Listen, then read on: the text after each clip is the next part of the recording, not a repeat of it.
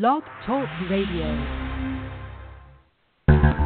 We are the heirs of that first revolution. Will a strong and united America still be a force for freedom and prosperity around the world? America has created the longest peacetime economic expansion in our history. We are the heirs of that first revolution. Good common sense and sound judgment of the American people and their essential love of justice. Hi, welcome to the Kudzu Vine for February 18th, 2018. I'm your host, David McLaughlin. Joining me as always, welcome Catherine Smith. Greetings from Atlanta. And welcome Tim Shiflett. Good evening, sir. Yes, good to have y'all both back. And tonight we're going to have another guest that we've had on more times than we can count, our favorite pollster on the Kudzu Vine, Mr. Tom Jensen. He's going to be on about 20 minutes into the show, and he's going to tell us about many new polls he's done, both nationally and different states across the nation. So we're looking forward to that. But the number one political topic, certainly towards the end of the week, was Robert Mueller has handed down more indictments in his investigation. It was 11 Russians that have been indicted for colluding to influence the American election in 2016. Probably the most sweeping indictments yet handed down. Tim, kind of fill us in more. The story is really beginning to emerge now. These indictments of 13 Russian nationals removes, I think, any doubt that the Russians have been over here for some time trying to fool around with our election process. It now seems probable that their efforts were obviously successful and most likely helped Trump get elected, considering the closeness of the race in several of the states that they targeted. This ends the narrative by Trump especially that this was all a hoax and a witch hunt orchestrated by the media or the Clintons or the party, etc. Trump, of course, has had to change his story.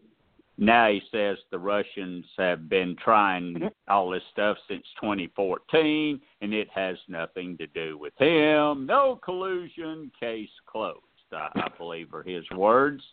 And that's going to be his story going forward. Now, no collusion, I had nothing to do with it, blah, blah, blah, blah, blah. These indictments do detail how they did help Trump. They actually put their people in at least 9 of the affected states. They used social media to buy ads.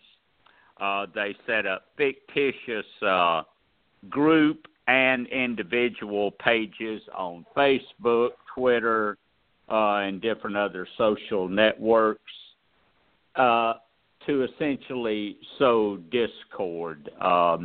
They worked with individuals in the Trump campaign, although as far as we know at the moment, these individuals did not know that they were working with Russians. They apparently posed as Americans. I still believe we haven't yet even reached the midpoint of this investigation. As I mentioned before we went on the air, I think we're about 20% through it. We now know that members of Donald Trump's sphere of influence have committed crimes. We now have 5 people indicted, and apparently 4 of those are ready to cooperate with the special investigator, or special prosecutor, rather. We also have the Russians now who, you know, they're in it. There's no saying they're not in it. That's the only thing that hasn't been done yet, as we haven't put the Trump campaign or the Trump administration into a mutual cooperation situation where they actually formulated plans and this and that and the other way. That has not happened yet. But, boy, I wouldn't bet against that being on the way. Would you, Catherine? Yeah, I think the opportune word there is yet. I've been watching some of the analysts, and they all are saying, don't jump to, the Trump administration should be careful about jumping to any conclusions. Everybody should be careful. This is just one piece of the pie, and there's a lot more to come. As you said, I think 20% is a good estimation. There's more to come, and I think there's a lot of reason to believe that there's going to be implications with, if not directly with the president, with people close to him. So I have to commend those guys. They've been Mueller's team. They've been really they're really deliberate and what's the word? Thorough. And I feel I have a lot of respect for that. I think they're being very careful and deliberate, and of course we'd like to see this all come out as quickly as possible, I think, but I think there's a lot to be said for being careful and no one jumping to conclusions. So there's a lot more to come, I think. David. Yeah, and David, Catherine made a good point here that this just basically, this thing seemed to just come out of nowhere. No one was expecting it to happen Friday. Mueller's group has not only been thorough and professional, there are no leaks or anything. Nobody had any idea. How good are these people, David? Disciplined, I guess that's the word you'd say. Yeah. Y'all, Tim, when you set this thing up, there were so many different things to look at. The 2014 thing, I saw where Donald Trump said, 2014, like you alluded to, no way I could have been involved. Well, he actually did a candidate breakfast, a candidate event in New Hampshire in 2014, so that kind of throws that date out the window as an alibi. But then is there a possibility that the Russians were looking to do this no matter who the candidates were, and then they attached themselves onto the Trump campaign because the Trump campaign was such a good fit with Don Jr. wanting to meet in hotel rooms with Russians? I don't think so, David. I think they picked their horse early. I think it's obvious that they not only went after Hillary Clinton after she got the nomination, but they were going after other Republicans too, Rubio and Cruz in particular. They really wanted Donald Trump to get the nomination. They really did. It was totally in their best interest. Oh, exactly. I think that's what I mean. It was such a good fit that as soon as he looked at running, and it's within the realm of possibility that they kind of pushed him to run, but they saw the fit there, and they wanted him early on, and he was running from 2014. So that's just not a good alibi. Now, you mentioned about that this won't be nobody can say anything about Hillary Clinton and Democrats and collusion there. Well, Sebastian Gorka, after the indictments came out of the 11 Russians, he actually said, if you want to start getting to the bottom of this, then put Hillary Clinton in jail. So apparently that's still going to be some kind of Fox News talking point. Will it work? I'm highly suspect of that.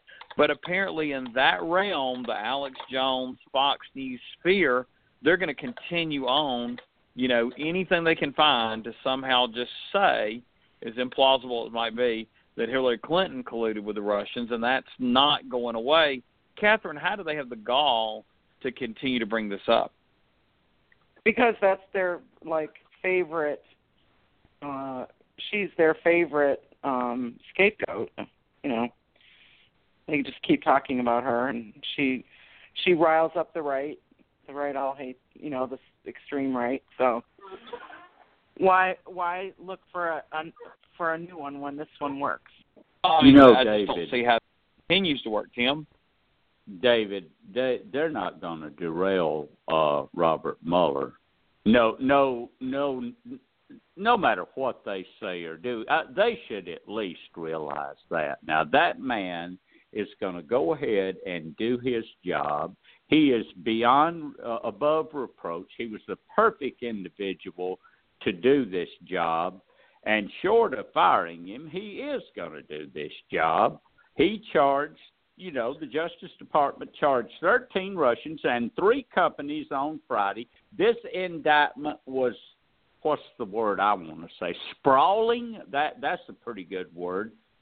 This network was very sophisticated, and it was designed for one thing, to monkey around in the 2016 election and to help Trump's campaign. They can stretch it back all the way to a nondescript building in St. Petersburg, Russia. They got the goods on these guys. Now, they can't say that they weren't there, and they can't say that they were not doing this and that or the other thing. They just, I don't know what they're going to say on Fox News and InfoWars. Those people are on Jupiter or somewhere anyway. So there's no way they're going. The truth's coming out. I don't see how they can convince the American people of otherwise now, because now the Russians are here. That's it. Well, and I'll say that I'm the one that brought up InfoWars and I brought up Alex Jones, and I don't worry about them as much as Fox News, because nevertheless, Fox News does have more viewers than, I guess, month in, month out or whatever. They have more viewers than any other source. Obviously, for conservatives, they go there for the internet news and things like that. And if a third of the people are getting such untruths, then they're going to be misinformed, and it's going to be a different set of facts. And I don't know how you pierce through that filter, if you will. And you look right. I look right now. I looked at Fox News, and it's the Nicholas Cruz, the shooting in Florida. There's 2 more articles about that event, and obviously, that is a huge news story too. But then there's who won the Daytona 500, gas surpluses. You have to look about 7 stories down before they mention anything about it, and it's Trump says Russians laughing their ASS's off over Russian collusion probe. So it's not even really looking at the probe itself. They actually have something about Monica Lewinsky and Bill Clinton throwback to the past. They are ignoring this story, and if they ignore this story for 30% of the public, if you will, how do you get enough to where this turns into Watergate? Catherine? I don't think... Okay, so I don't know what the numbers are, but not that in terms of, broad national viewing, people just don't watch news anymore. So a lot of people may watch Fox News, but in the scheme of things, they don't. There's not that many. So I just can't. I can't worry about what people who are watching Fox News are doing, because they're going to watch it. Fox News is going to play what they play. They're playing to their they're publishing what their people want to see, and we can't do anything about that. So I just can't lose a lot of sleep over it. Let Mueller do his work. Let's see, where we come out. Let's see how outraged. All we can do is wait and see what else Mueller does, and lift that up in the ways that we can. I just can't worry about Fox News. I just can't. I can't think about it. I'm not going to watch it. Well, in a democracy, to worry about how to get 50% plus one, or a majority of electoral states to get electoral votes, whatever it may be. You have to convince people. It's not a third of the voters watch Fox News. It's not a third of the voters. It's like it might be 30% of the people who watch news. And there's not that many. I don't know the numbers, but I know they're low. A third of the electorate seems unreachable. I'll say that. It seems like 33 to 35% just don't want to believe any kind of facts or believe another set of facts. Right, so we just have to reach the other 70%. Yeah. Well, I mean, and then, of course, there's another in between that can be swayed pretty quick. Tim, I mean, I think work with more folks, talk more about folks that get this misinformation that, will hear Sebastian Gorka's talking points and be fooled. What do we do? Mm-hmm. Well, I'm kind of with Catherine on that. I don't worry so much about these people. What I want now is our people to get out and vote. Half of that bunch I work with don't vote. They don't bother to vote. And I'd say of the other half it did, especially almost every white person I know would have voted for Trump. He just appealed to them. He's their kind of guy, and he's going to put conservatives in the Supreme Court and take care of their guns, and at least he's better than Clinton. You know all the talking points that came out. And those people, I'm just not going to worry about them. But let me tell you this. You ask what would cause another Watergate to come of this. Let's have a blue wave on November the 6th, and then you watch a Watergate come. Let us take over the process in the Congress, and there will be no stopping this investigation then. This investigation deserves the chance, as all their investigations did, of running its course. They investigated Benghazi exhaustively. 6 different sets of congressional hearings to come up with exactly nothing. They even had Hillary Clinton sitting there for 11 hours on national television, and at the end of that 11 hours, they had an argument between a couple of congressmen, and that's what they had to show for the whole day. If they can do all of that, if they can let Ken Starr investigate Bill Clinton for years, we can let, an investigation where an enemy of this country is trying to mess with our electoral process. I believe we can let this investigation conclude, and right now, after what just happened Friday, I don't see how this investigation can be stopped. Yes, now let's get into that. There's been speculation, and of course that's how, Donald Trump handled the memo where he released Devin Nunes' memo but not the Democratic response memo. And people said, well, maybe he'll fire Mueller. And now the speculation is, it was on Political Wire Friday, or actually over the weekend after Friday, that there's no way he can fire him now after it's been Russians, foreign, nationals that have been indicted for, trying to harm America. People even criticizing his response because this is an attack upon our nation's founding pillar democracy, and he's just completely blowing it off because it's not good news for him.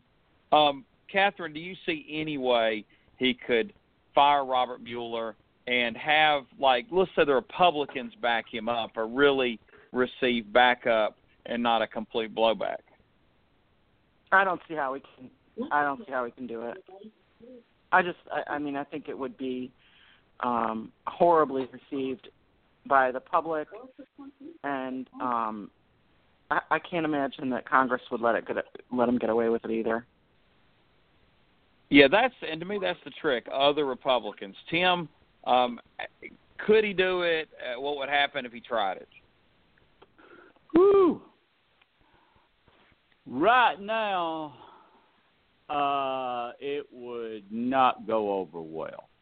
at all. Regardless of who's in charge, this, that, and the other thing, is too close to these indictments.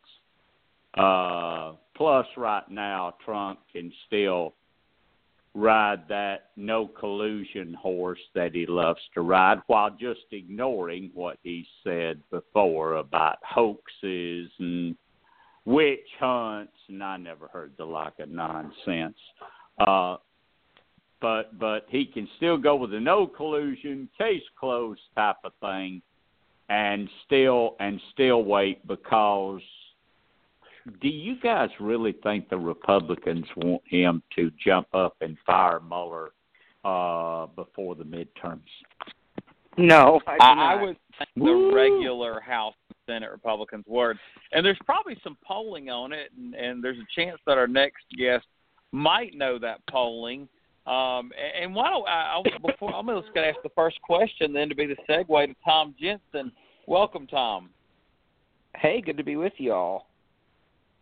Oh, good to have you on. Well, we're going to throw it to Catherine and Tim pretty quickly, but I'm just going to use that as a segue question. Tom, have you seen any polling that shows how Republican voters in particular, or maybe independents, would view Donald Trump firing Robert Mueller? Yeah, well, it's definitely one of those things where Trump voters want Mueller to be fired, and basically nobody else does. As so many issues, we see that Trump voters want one thing to happen, and the rest of the population wants something totally different to happen. So we actually did poll on that this week, and among Trump voters, 49% want Robert Mueller to be fired. Only 25% are opposed to firing him. But then when we looked at that among the overall voter population nationwide, only 26% of voters think Mueller should be fired, and 55% think he should be allowed to continue his investigation. So that is sort of the tension we see on a lot of stuff, is that the Trump base sort of wants one thing, and then the country as a whole wants something very different. Yes, and that was pre-11 Russians indicted, so you would think those numbers could have only shifted more. The 55 may have grown, the 29 may have dropped. So good information. Well, I'm going to quickly pass. Go ahead. I was just going to say it's possible that it's changed the numbers, but one interesting thing that we found on this national poll about the Russia investigation is that basically nothing that's come out in terms of new revelations has done much to move the needle on public opinion. We sort of did a comparison between what we found this month and what we had found 6 months ago in August on some of the specific questions about Russia that we've just been asking over and over and over again. And in August, 43% of voters thought that Trump's campaign team colluded with Russia. 38% thought it didn't. Now it's 45% think there was collusion. 42% think there wasn't. So even though we've had this big string of revelations over the last 6 months with the Manafort and Gates arrests and Michael Flynn and that kind of thing, Donald Trump Jr.'s meetings with the Russians, it hadn't changed the numbers that much, I think, because for a lot of Trump voters, there's just a certain level of denial when it comes to all this stuff to do with Russia, and they're just not going to change their mind, or at least nothing's happened yet that's going to change their mind about whether something really bad happened or not. Yes, and then, of course, harkening back to our discussion, the news cycle that they get is totally different than other folks. Well, I'm going to pass it on to Catherine. I'll pass it to Tim. We're going to talk all about the national poll you did this weekend first. Catherine? Hey, Tom. Welcome. Nice to hear from you. Hey, Catherine. Good to be with you. Likewise. So that was a really nice Valentine on the national polls for us Democrats, I thought. Thank you very much. Sure. What were the what did you find the most interesting parts of that national poll? Well, I think the most important thing is there's been all this talk the last few weeks about maybe there isn't going to be as big of a Democratic wave, or maybe there's not going to be a Democratic wave at all, because there have been, a few polls that had the generic ballot more close nationally and stuff like that. And we found Democrats with an 8-point generic congressional lead, which is pretty consistent with what we found all year, and certainly would give Democrats a pretty decent chance of getting back control of the House. Not 100% because of gerrymandering, but a good chance. And we also found, as we found, basically throughout this election cycle, that Clinton voters are more excited than Trump voters. 65% of Clinton voters say they're very excited to vote. Only 58% of Trump voters say they're very excited to vote. It's sort of an interesting dynamic this year. Usually what you think of is that when polls are this far out from the election looking at registered voters rather than likely voters, a lot of the time when the polls switch over to likely voters, that's good for the Republicans because they'll be doing better among the people who are most likely to vote. And I don't think that's true this election cycle. I think this is actually going to be an unusual election cycle where it gets better for Democrats when you get to likely voters, because I think Democratic voters are just so much more charged up about getting out to vote this year than Republicans are. And certainly that sort of difference comes out a lot better for Democrats than it does in your average midterm election where Republicans tend to have a big advantage.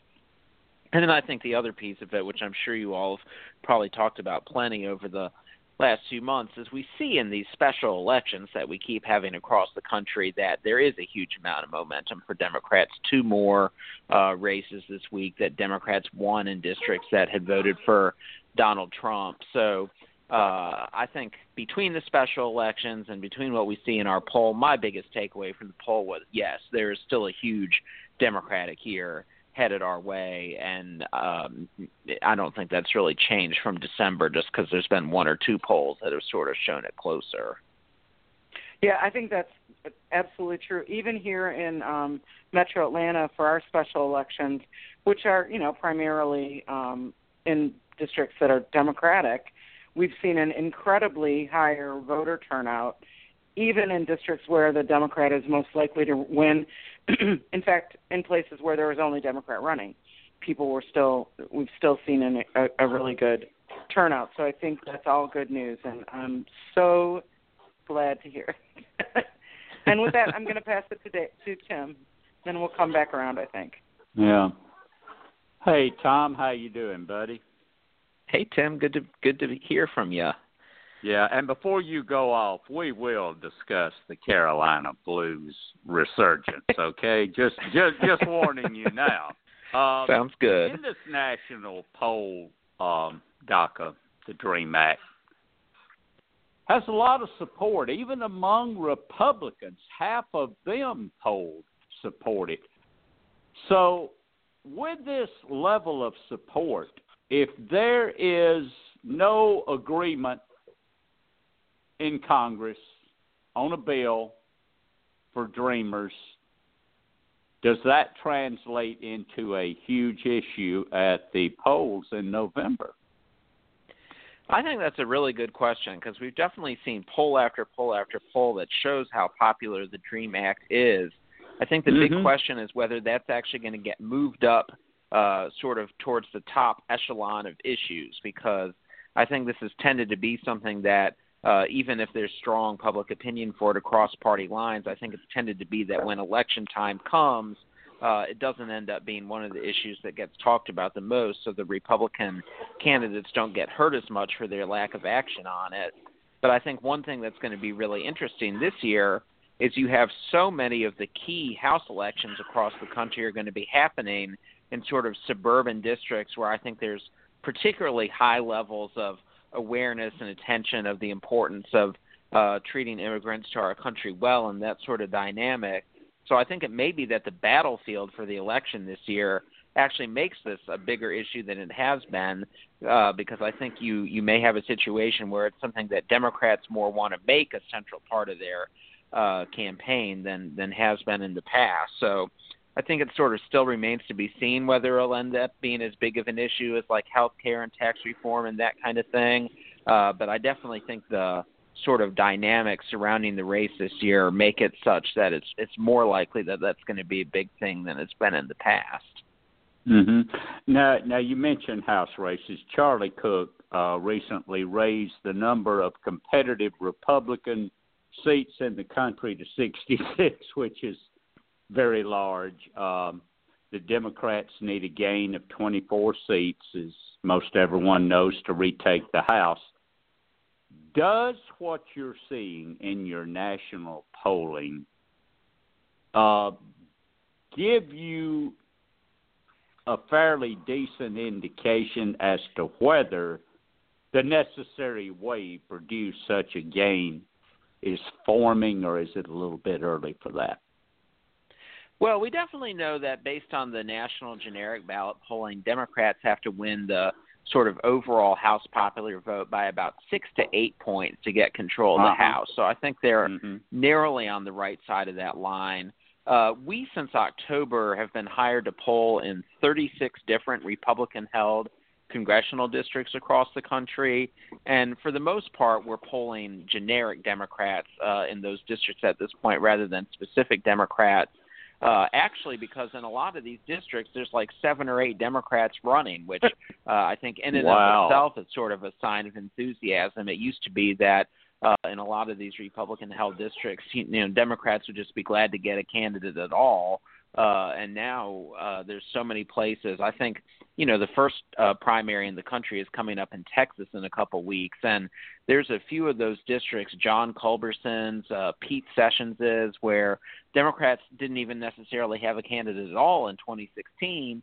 And now, there's like 5 or 6 people running that people have to choose from. But anyway, in these 36 Republican-held districts that we've polled on, we found a generic Democrat ahead in 25 out of those 36 districts. And this isn't even necessarily like the 36 most competitive districts. This just happens to be the 36 districts we've been hired to poll, and there are some other ones where I think Democrats would have a good chance that we just haven't had occasion to do anything yet. And we really do in a lot of places where Democrats haven't won a whole lot lately are finding them ahead. And what's interesting about it is that these places where we're finding Democrats with an advantage are a mix of sort of Democrats doing well in places where they did well in the Obama years but didn't do so well with Trump on the ballot, but now they're doing well again. One district we've pulled on a lot over the last 6 months is Iowa's first congressional district, which had been represented by Bruce Braley, and then he ran for the Senate, and the Republican Rod Blum took it over. It looks like he's going to have a real hard time holding on. So that's like a good example of sort of old Obama territory coming back. And then we also have districts like those 2 I mentioned in Texas, sort of in the Dallas suburbs, where Democrats have not been competitive forever, but they're suburban districts where voters are highly educated and the districts are becoming more and more racially diverse. And that means that places that maybe voted for a Mitt Romney or George W. Bush-style Republican by 15 or 20 points are really turning on Trump and making it possible that Democrats can actually win seats. So there's this debate you hear about a lot, like should Democrats, try to get control of the House by picking up these new emerging Sun Belt sort of suburban districts, or by getting back stuff they used to have in the Midwest where they did real bad last year. And the answer to that question is you just got to do both. Now, one more quick national question, then I'm going to throw it back to David, who will get us into some U.S. Senate races and such. But what you see occurring, the dynamic you just mentioned, this enthusiasm gap or just outright anger among Democratic voters, is it driven by Trump or is it tribalism? Or can you tell that? I think it's driven by Trump more than anything else. I think that it's just sort of created a desire so strongly to go out and be able to do something to push back against Trump. And for now, that might mean going to vote in your city council election. I mean, one thing that was a very interesting dynamic in North Carolina elections in the fall was that in places where maybe 10 or 15,000 people came out to vote for mayor in 2015, like 40,000 people came out to vote for mayor in 2017. And it's not like Trump was on the ballot or they could, do anything to Trump in the mayoral election or anything like that. But I think it just created an awareness among base Democratic voters that we have to stay engaged all the time. We can't take years off because that's given the Republicans this sort of power where they can do this bad stuff. So even if we can't take a direct crack at Trump until 2020, we're going to go out and vote in every election that we can and try to sort of start rebuilding power at the local level after everything that was lost in the last few years. Amen to that. With that, I'm going to throw it back over to David. Yes. Well, I do want to start us into some of these state-by-state polls. And you had mentioned that you did some polling on behalf of the Ohio Democratic Party. The Cleveland Plain Dealer picked up on it and found the article, and it showed a really interesting race for governor. And you can also tell us if any more information off of it's become public.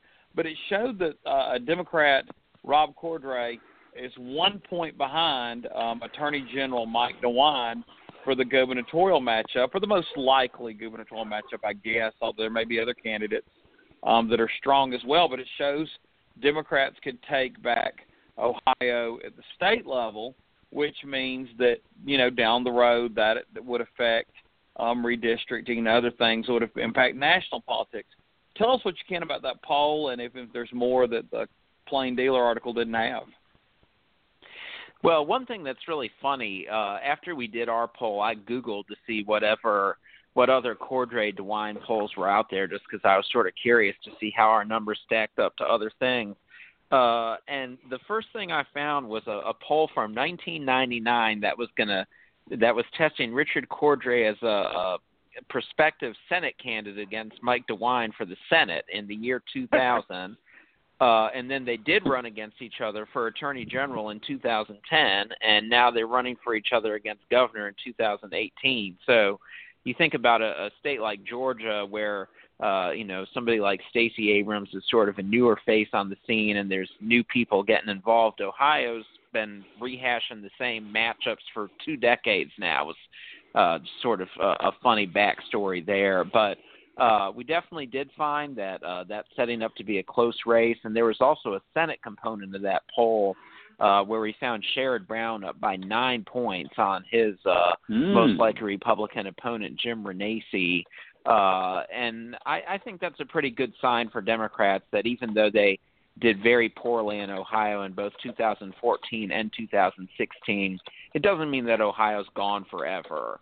And definitely I think Trump has not ended up proven to be very popular there. So I think there is a lot of willingness to keep Sherrod Brown in the Senate as sort of a check on Trump.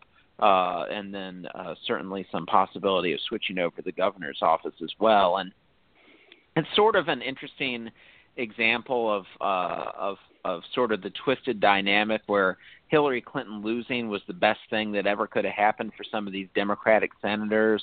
It seems pretty inevitable that if Hillary Clinton had gotten elected president, it would just be constant drama in D.C., maybe even on a higher level than we already have. And she'd probably have pretty low approval numbers, and the prospects for Democratic senators like Sherrod Brown running for re-election in states that Trump won, I think, would look pretty poor. But now, of course, it's a Republican president who voters are sick of, and voters are sort of more rebelling against the Republicans. And I think that means for the Sherrod Browns and Tammy Baldwins and Bob Casey's of the world in the Midwest, their prospects are a whole lot better this year than they would have been if Hillary Clinton had actually been elected president. Well, staying in Ohio with some more things, J.D. Vance, the author of Hillbilly Elegy, they've said that he's been recorded as a candidate. Did you do any polling on him, and is he actually that well known among voters? Yeah, that's a good question. I mean, I think he thought about running and then decided a few weeks ago not to, but he definitely wouldn't have had very much initial name recognition. And I think there's almost no way he could have gotten out of a Republican Party primary because he had two things really going against him if he's trying to win a primary election. For one thing, he was Mitch McConnell's candidate. And Mitch McConnell is hated by the overall population for sure, but he is even hated by Republicans. Like in a Republican primary, you don't want to be the Mitch McConnell candidate, as I think Luther Strange sort of learned the hard way in Alabama last fall. I think that being associated with Mitch McConnell was not helpful to him at all in his effort to try to get to be the Republican candidate. So I think that would have hurt J.D. Vance if he had decided to run.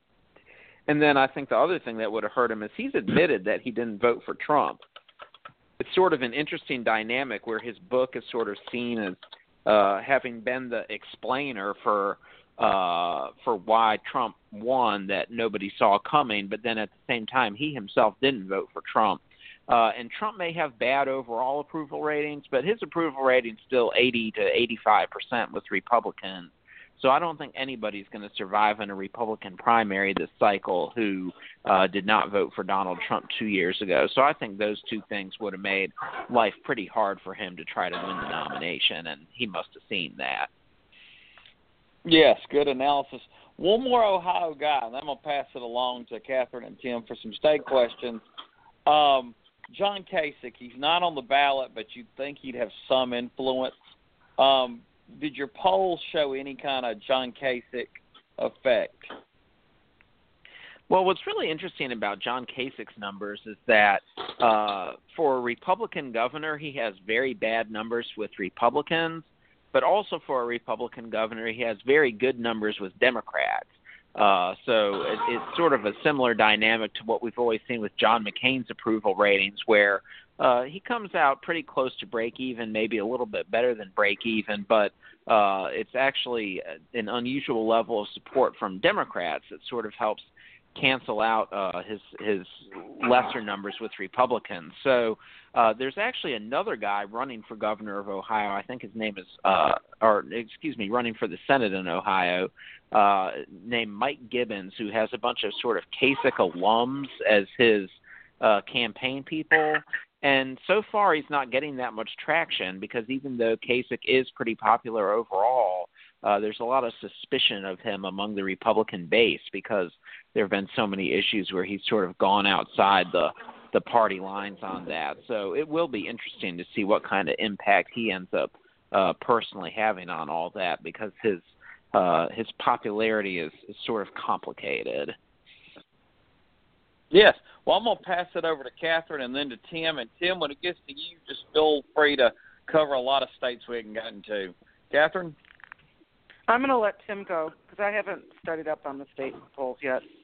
So go ahead, Tim. Go for it. Okay, Tom, let's just land right in your state. Tom, as you're aware of how things stand, like in Georgia, for instance, politically, you're right here on our doorstep. You're also aware of how things look now in a state like Virginia, right to your north, and what happened in the election up there last year. After November 6th, will the political dynamics in North Carolina resemble more Virginia, or will they look more like Georgia? I sort of split the baby and say somewhere in between. I don't think that Democrats are going to end up with as good of a picture in North Carolina as in Virginia, simply because such a big piece of how Democrats were able to pick up so many legislative seats in Virginia was that there were a ton of Republican legislators who were representing districts that Hillary Clinton had won, and Democrats in Virginia did a very good job of getting those Republican districts turned Democratic. But there aren't that many Republican-held legislative seats in North Carolina that Hillary Clinton won. So I definitely do think that Democrats in North Carolina are going to make a lot of gains this year, but I think the terrain is a little bit more difficult in North Carolina than it was in Virginia. And the other thing that makes life harder in North Carolina is the legislative lines got thrown out as a racial gerrymander, so the Republicans had to, in the General Assembly, had to draw a new legislative district map. And they said, oh, well, as long as we have to draw a new legislative district map, we're going to go in everywhere that has sort of turned against us since we drew this initial map in 2011, and we're going to redraw the lines to sort of make it easier for some of our incumbents to hang on in areas where they would otherwise lose. So there's a guy in Wake County, Nelson Dollar, whose district under the 2011 lines voted for Clinton by 6 points, and the only reason he was able to survive in 2016 was because he had sort of a weak opponent. But this time around, there was going to be a young, successful, intelligent Wake County commissioner running against him who was almost definitely going to beat him. So they said, well, since we have to redraw the lines, we're just going to turn Nelson's district from a Clinton +6 district to a Trump +5 district. So that sort of, took a Republican incumbent who was almost definitely going to lose, and then they used the opportunity they got because they illegally drew the lines in the first place to draw up these new lines to, in the middle of the decade, sort of protect this incumbent. He might still lose, though. We actually just did a ton of North Carolina legislative polling, and what was really interesting was there were a lot of districts where sort of the dynamic we found was that, let's say that Trump won a district by 15, we would find the Democrat for the legislature down by 5 in a Trump +15 district, so about a 10-point shift there. And then when we broke it down by are you very excited, somewhat excited, or not that excited to vote this year, the Democrat would actually be up by 5 among the people who were excited to vote because Democrats have that huge enthusiasm advantage right now. And what's interesting in North Carolina this year is there is nothing that's a big deal at the top of the ticket. We have no presidential race, no gubernatorial race, no Senate race. So what that means is you're going to have a much lower turnout election than usual. It really may come down a lot more than would generally be the case to sort of just which side is more engaged. And certainly we know that Democrats are a lot more engaged, so they might just be able to flip a few of those Trump +15 seats. So I think Democrats will pick up enough seats that in the legislature next year, if Governor Cooper vetoes something, the legislature won't be able to override his veto. And after the last 6 or 7 years in North Carolina, I think a lot of people will be perfectly thrilled to have a state government that just can't do anything because they've done a lot the last 6 or 7 years, and most of it's been pretty bad.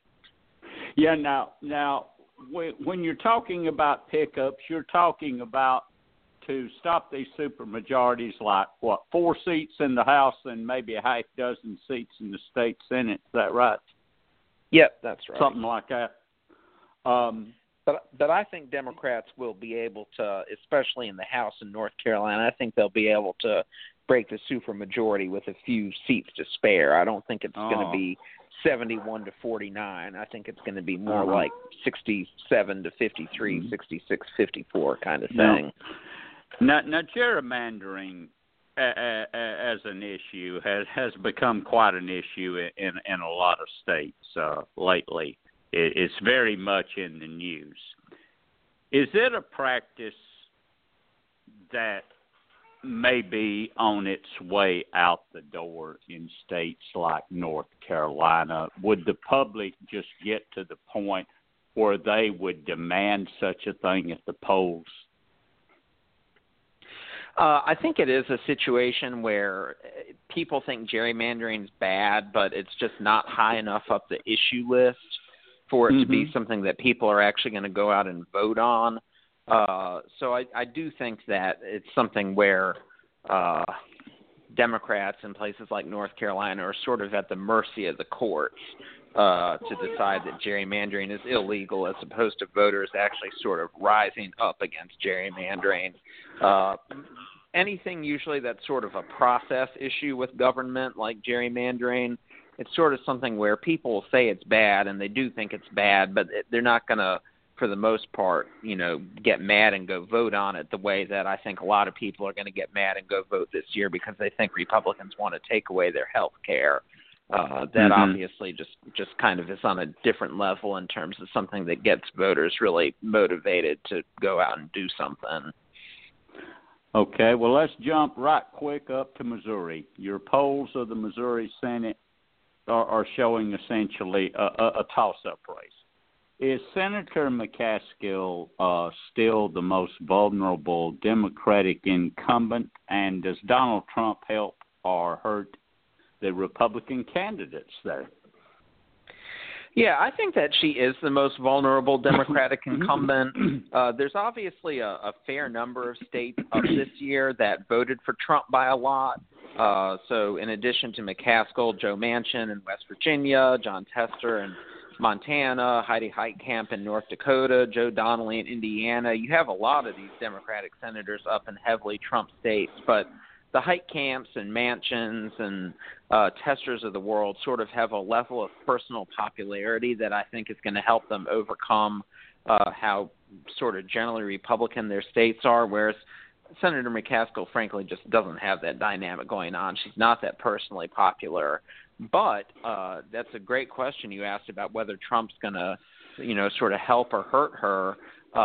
Certainly, if we'd been talking a year ago right now, I would have said, Trump's going to be so helpful to the Republicans in Missouri. He won the state by 20 points, so being associated with Trump's going to be really helpful. But what we found on that Missouri poll that we did last month is that Trump has really seen his popularity decline there to the point where he's almost break even now on his popularity. There's almost as many people who disapprove of him as approve of the job he's doing.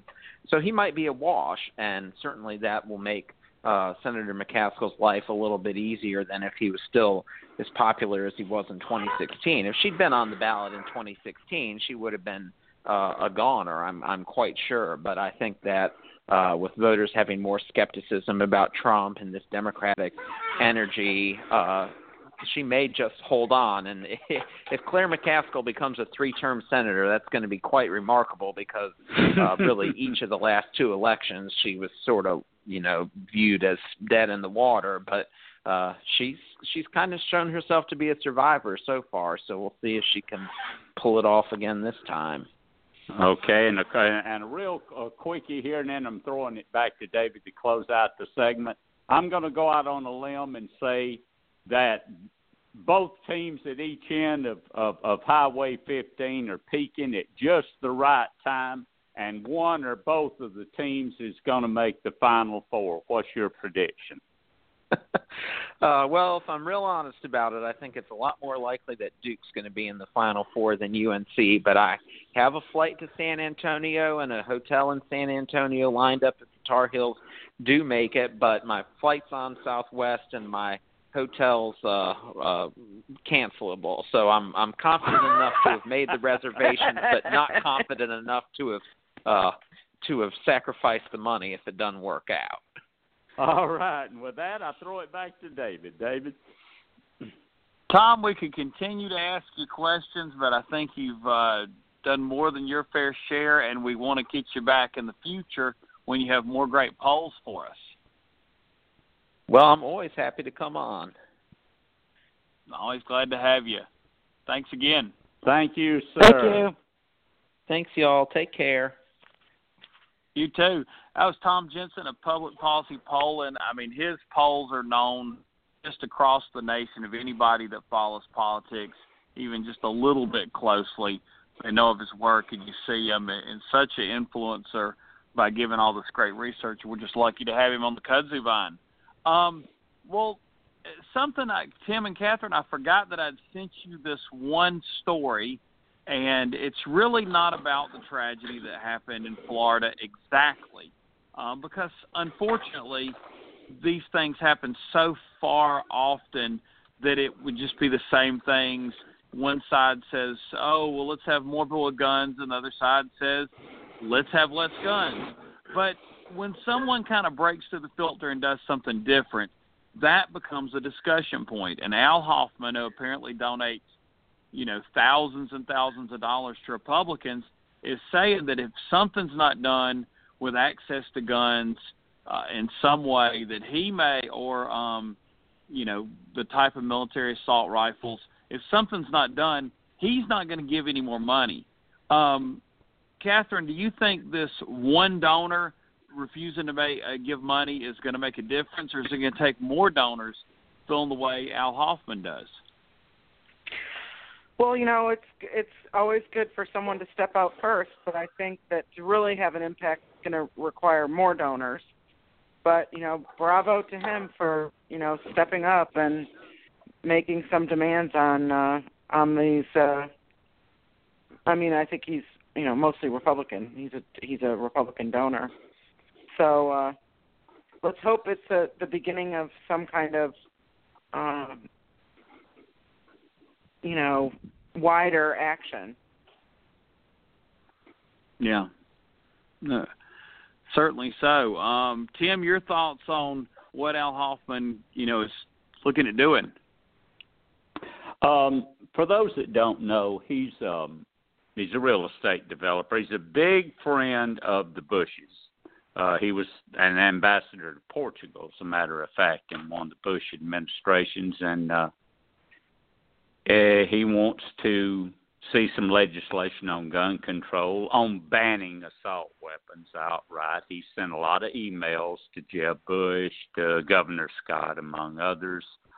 I'm still very skeptical that anything is going to happen. I'm almost positive nothing's going to happen in Congress between now and the election. The polling, guys, clearly shows that Republicans are really in no trouble in their home districts. If they support the NRA, that's exactly what most of their voters want them to do. I was going to ask you a question, Catherine. If the federal government won't take the lead in this, you've done a lot of political stuff in the city of Atlanta. Would the leadership of the big cities step into that void and try to do something nationwide? I think that's a really good question. I think that when Michael Bloomberg was mayor of New York, he tried really hard, and I think he had some success in doing some gun control in New York. Of course, New York, it's really hard to get a gun. So yeah, I think that's when there's a void, the big metropolitan cities that have a lot of economic impact and they wield a lot of power in regional ways. I think that's a really good point. I'm not sure that in the South that's going to be real effective, but if some big city, northern, eastern, western big cities can start the ball rolling, maybe we can have some success in places like Atlanta, Miami, Nashville.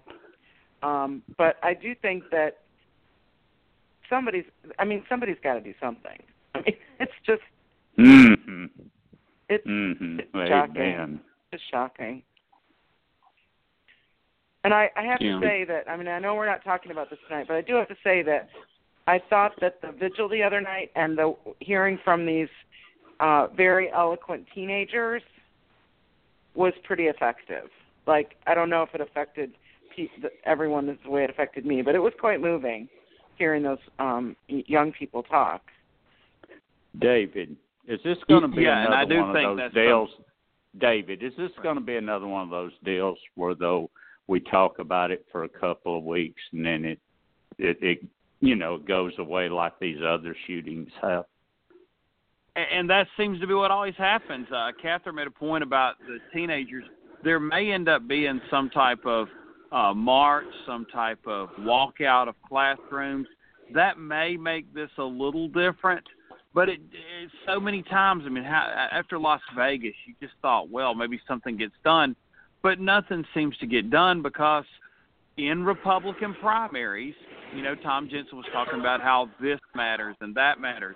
If someone were to say, it's time to get tough on guns, is anybody going to listen? It's just hard to know. True. So I guess only time will tell. Well, once again, we want to thank Tom Jensen for coming on the show and then everything else. And I'm sure a lot of the topics we talked about will continue to turn until next week.